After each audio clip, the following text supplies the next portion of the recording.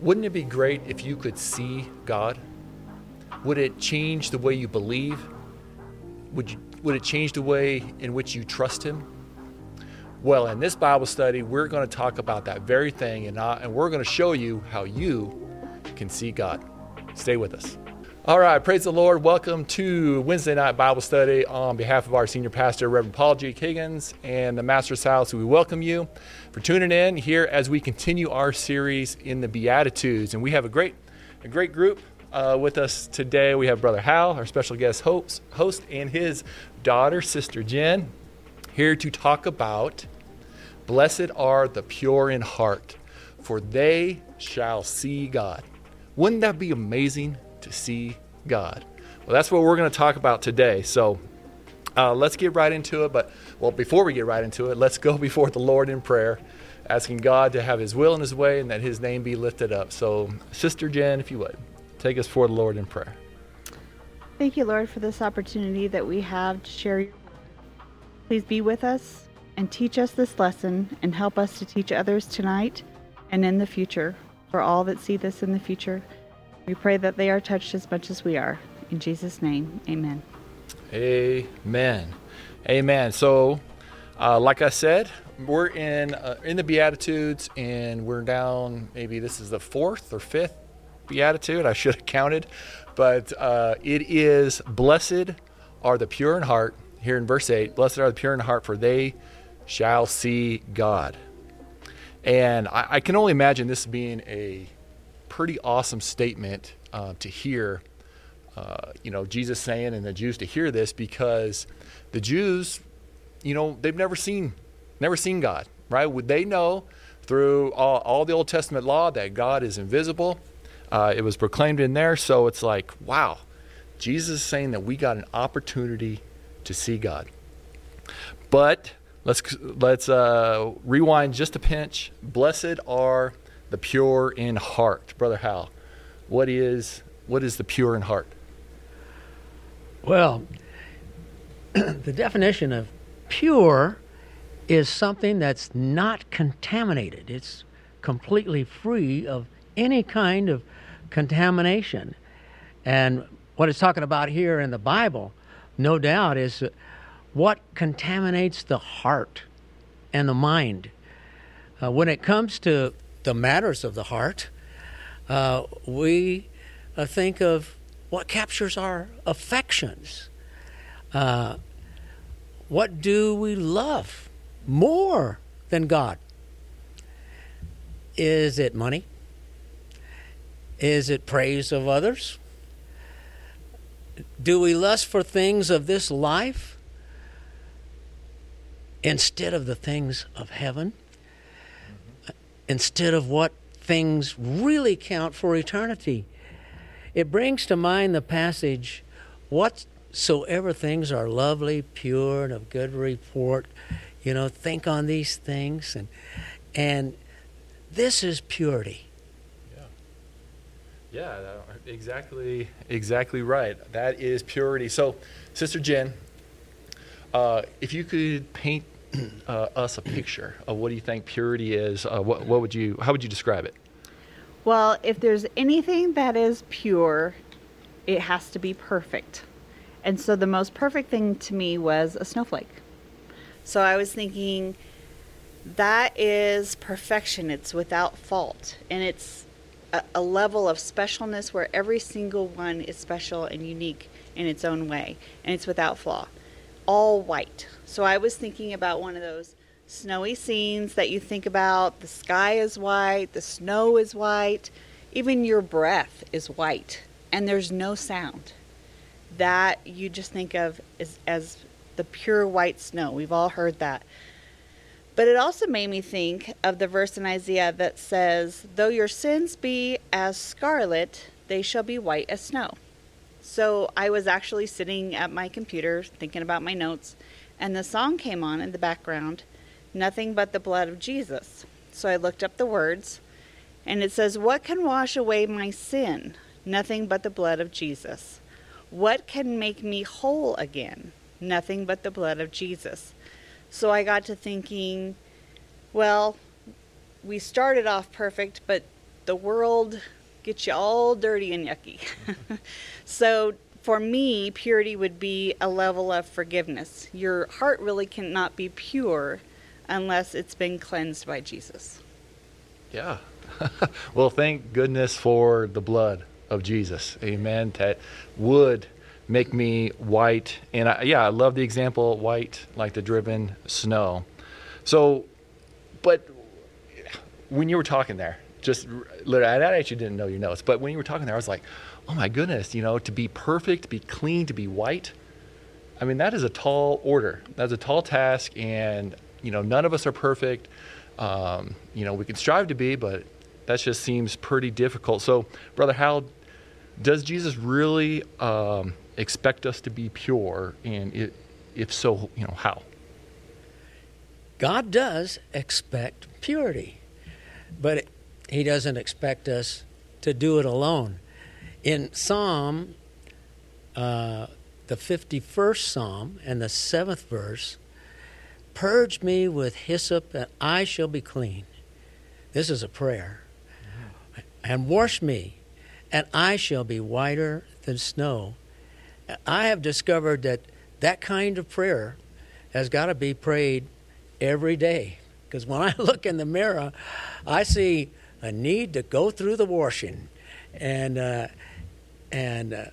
I find an attitude or something like that. Whoop, that's not right. That's not pure. That's not thinking the right way.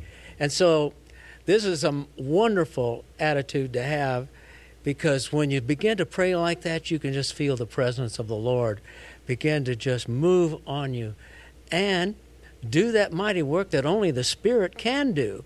In Revelation, the 7th chapter and the 14th verse, this is one of my favorite parts of Revelation, because it talks about this great group from all over the world that is coming into heaven. And it is so powerful. And in the 14th verse of the 7th chapter of Revelation, and I said unto him, Sir, thou knowest.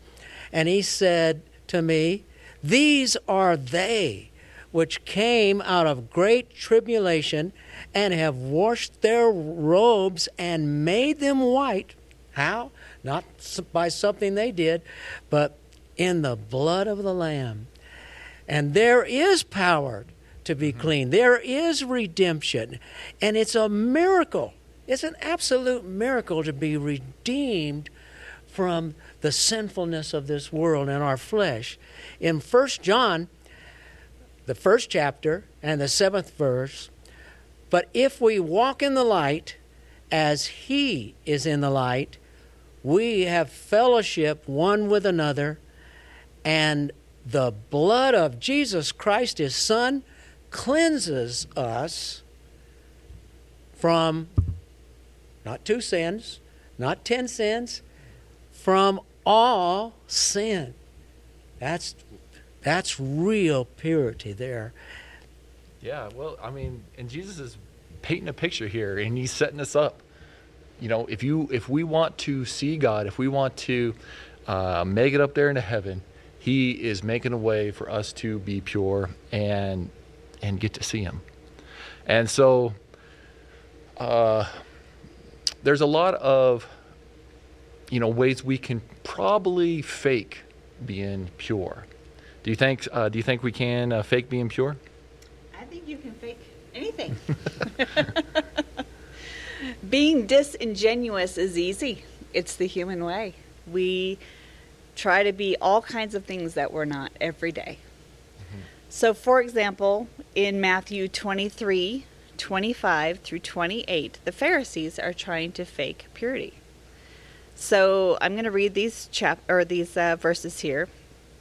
Woe unto you, scribes and Pharisees, hypocrites! For ye make clean the outside of the cup and of the platter, but within they are full of extortion and excess, so threats and violence. Thou blind Pharisee, cleanse first that which is within the cup and platter, that the outside of them may be clean also. Woe unto you, scribes and Pharisees, hypocrites, for ye are like unto whitened sepulchres, which indeed appear beautiful outward, but are within full of dead men's bones, and of all uncleanness. Even so ye also outwardly appear righteous unto men, but within ye are full of hypocrisy and iniquity. And we've all known people that are disingenuous. They are making sure that the outside of their cup is shiny and perfect, when the inside of their cup is full of hurt and anger and frustration. I mean, we get up every day. It's an everyday thing. You get up every day, you clean up, you wear the outfit, depends on where you're going, what you're going to look like, what level of makeup you're going to wear, or I'm going to wear this shirt so I fit in with these people. So you want to make sure that your outside is super shiny. And a lot of people don't spend the time to make sure that the inside is super shiny and clean. A lot of people hide deep within because of fear. And when you're afraid, you behave in a way that you just want to protect yourself. I'm fine. I'm perfectly fine. Everything is fine. I'm the queen of fine. Everything's fine. Everybody at my house knows if I'm fine, they're all in trouble. So, in order to be okay, they cannot drop the image. They spend all their efforts shining on the outside rather than healing on the inside. So another verse I had here was Titus 1:15. Unto the pure all things are pure, but unto them that are defiled and unbelieving is nothing pure, but even their mind and their conscience is defiled. So for me, that said, you're either one or the other. You're true and real, or you're fake and hiding.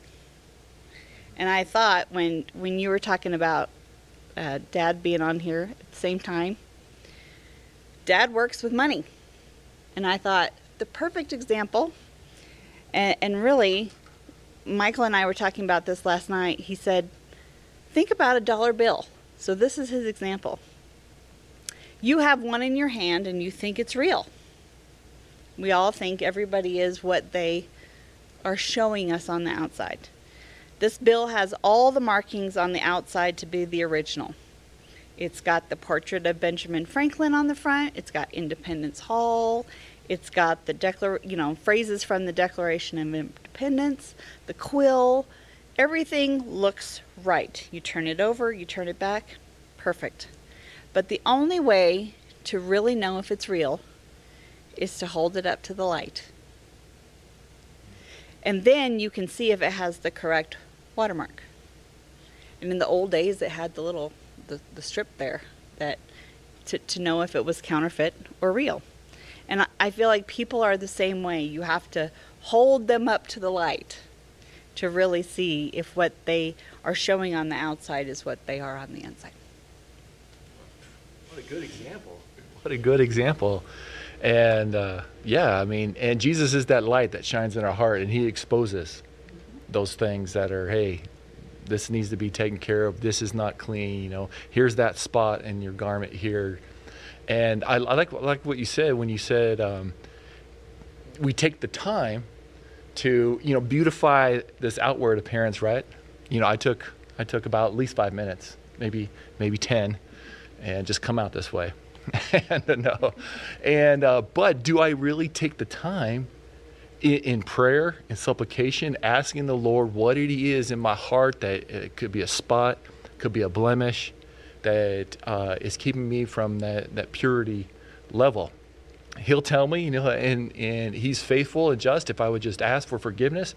And like we said multiple times already, that he would just wash it away by his blood. That's what it's there for. And thank the Lord for that. But I got to spend the time doing it. I got to at least ask initially, right out of the get-go. That's what I should do. And so that leads me to my next question, brother. How is we know that the key to salvation, the 3 keys to salvation, as Peter said and as Paul said and as Jesus said, except you be born again of the water and spirit, you cannot enter in the kingdom of heaven. And Peter said, except you repent and be baptized in the name of Jesus for the remission of sins, that cleansing, that burying of the old man in with the new, the washing, and be filled with the Holy Ghost. That's how you're going to make it to heaven. And is that the only time I need to be washing? Is that the only time I need to make myself pure? Or is there more to it? How often should I be washing? Well, quite a lot, I think.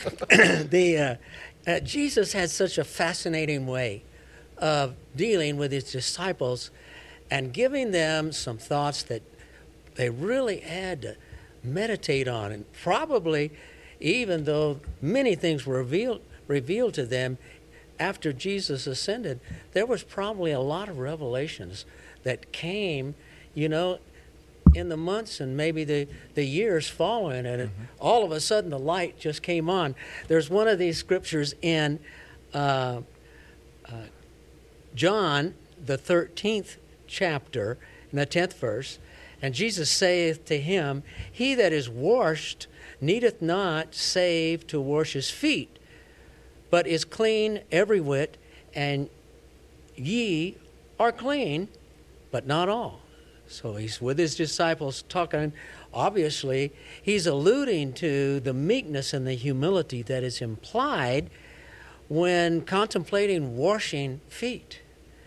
And of course, Jesus did humble himself to wash their feet and told them that you got to wash yours. But there was something even more dynamic in all of that than just the physical act of washing feet.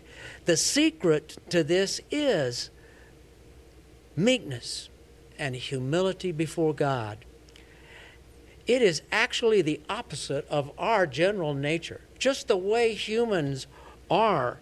And this is why we find ourselves continually needing forgiveness and requiring spiritual renewal. In Psalm 51 and the 10th verse, this is a wonderful prayer again. Create in me a clean heart, O God, and renew. In other words, we're doing it again. Oh, yeah. So we're going to renew, and we're going to renew a right spirit.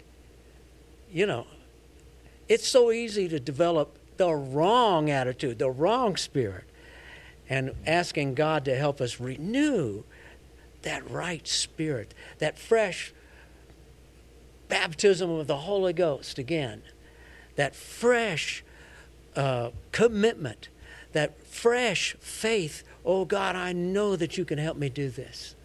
Yep. And we're going to kind of accomplish this. But this scripture you read about pure in heart, it's one of those scriptures that came with a promise attached right to it. It says, if you're pure, you're going to see God. What do you think, Brother Garrett? What do you think when, the Jews thought when it says you're going to see God when your heart is pure? Well, I'm sure they perked up quite a bit because, no one has seen God, right? God is invisible, and they know the stories of Moses back on Mount Sinai, and he only saw a similitude of God, and he couldn't really see God. And we have a bunch of scriptures I'm going to read here. But if Jesus getting up there and saying, hey, I'm going to show you how you could see God, it's like, I've been waiting to hear this, this all these years. Our entire nation has been waiting to hear and waiting to see this God that we've been worshiping for these thousands of years. So in Exodus 33:20, and he said, thou cannot see my face, for there shall no man see me and live. Right? And the Jews knew this going into what Jesus was saying. And yet Jesus is telling them, I got a way where you can see him. And then also in 1 Timothy 6:16, who only hath immortality dwelling in the light, which no man can approach unto, who no man has seen nor can see, to whom be honor and power everlasting. Amen. And in Hebrews 11:27, by faith he forsook Egypt, not fearing the wrath of the king, for he endured as seeing him who is invisible. Talking about Moses. So absolutely, I would say jaw-dropping if Jesus is going to get out there and say, blessed are the pure in heart, for you shall see God. And I would imagine, if I was there, I would have perked up, because this is something I've been wanting to see my whole life. It's like a little kid getting ready to go on some magical, vacation somewhere that they've been dreaming about. They've saw pictures about it. They saw YouTube videos about it, and I can't believe I'm going to get to see it, firsthand. And Jesus said, here's the way to do it. And it's through him. Little did they know that it was through him, the one they're actually looking at, which is God manifested in the flesh. That's the God we're going to see when we get to heaven. And but little did they know at that time. And so what a great promise that Jesus was given to him. And so, Brother Hal, you got this last verse here, I think, that really kind of paints the whole picture of seeing God and being pure in our heart. Yes, I don't think, and I'm sure none of our listeners feel that God was fooling around. The Lord wasn't fooling around when he was there on that day preaching and giving these wonderful Beatitudes. He wasn't mincing words and saying, just to whet people's appetite. No, he said, this is a fact. Right. You're going to see God. In 1 John 3:1-3, there's a beautiful passage here that says, behold, what manner of love the Father has bestowed upon us, that we should be called the sons of God. Therefore the world knows us not, because it knew him not.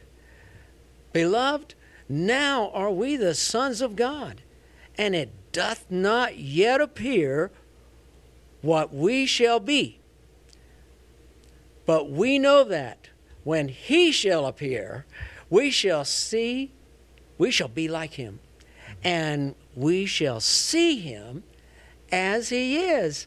And every man that hath this hope in him purifieth himself. Wow. Yeah. Even as he, the Lord, is pure. So it really can do it. Yeah. It really can happen. It really is going to happen. And that's something to hold on to and to believe God for. You said every man that has this hope purifies himself. So yes. What do I got? I got to have this hope. Yeah. I got to have this hope in me that Jesus is coming back. And if I had that hope, then I'm going to take action.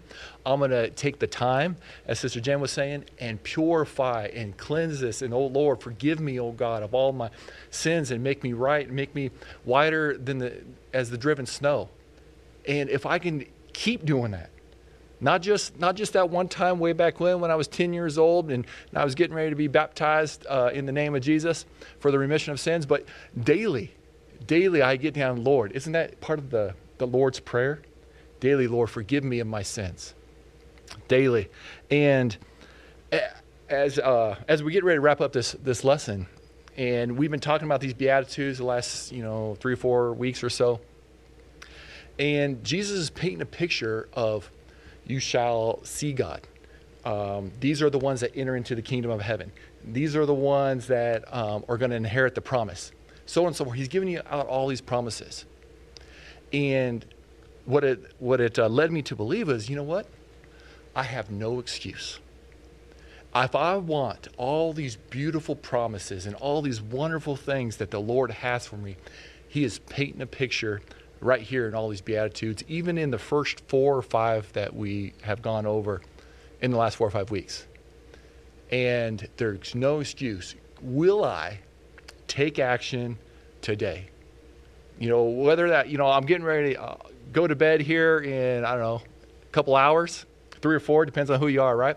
Will I get down upon my knees before I lay my head down and say, oh, Lord, whatever temptation has came my way during today and whatever trial I've been facing that I didn't quite handle right, and And I didn't quite have those think on these things that are lovely and pure and sound mind. Instead, I was thinking about some hateful things and had anger in me and envy and strife and all these things.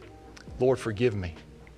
Lord, forgive me of these things. And that is the wonder and the beauty of our Lord and Savior Jesus, that he is there to forgive me and to make me white. I would be clean, and I don't need to let the devil beat me up over yesterday's sins if I've asked God to forgive me of them. I can move on. And that is, I have no excuse. I got no excuse to obtain these promises. So we hope that something that has been said today has been a blessing to you, has been an encouragement, and has lifted you up, has given you that hope. And that hope, Lord, will make me pure. And if you have a prayer request, please email those to prayer@mastershouse.org, and we'll lift up your needs before the Lord and pray that God would come in and minister to you, give you the strength, give you deliverance, give you the healing that you have a desire for. So, Brother Hal, if you would, thank you so much for everything you shared. Thank you, Sister Jen. But Brother Hal, if you would you dismiss us now with the word of prayer? Loving Jesus, we come to you tonight with great, great thanksgiving because you have given us hope for tomorrow. We know, O Lord, that you are the wonderful Lord that is the Savior, that is the Comforter, that is the Almighty God. And Lord, you're ready to lead us and guide us so that we can fulfill these great things that you laid before your disciples 2,000 years ago, and you're laying them before us today because you know that if we have faith in you and we look toward you, that we can one day see you face to face. Bless all those that are listeners tonight. Bless their heart. Encourage them with your mighty Spirit. And we give you praise because your name is more powerful than any name. That name is Jesus. And we thank you for the power in that name tonight. Amen. Amen. Good night and God bless.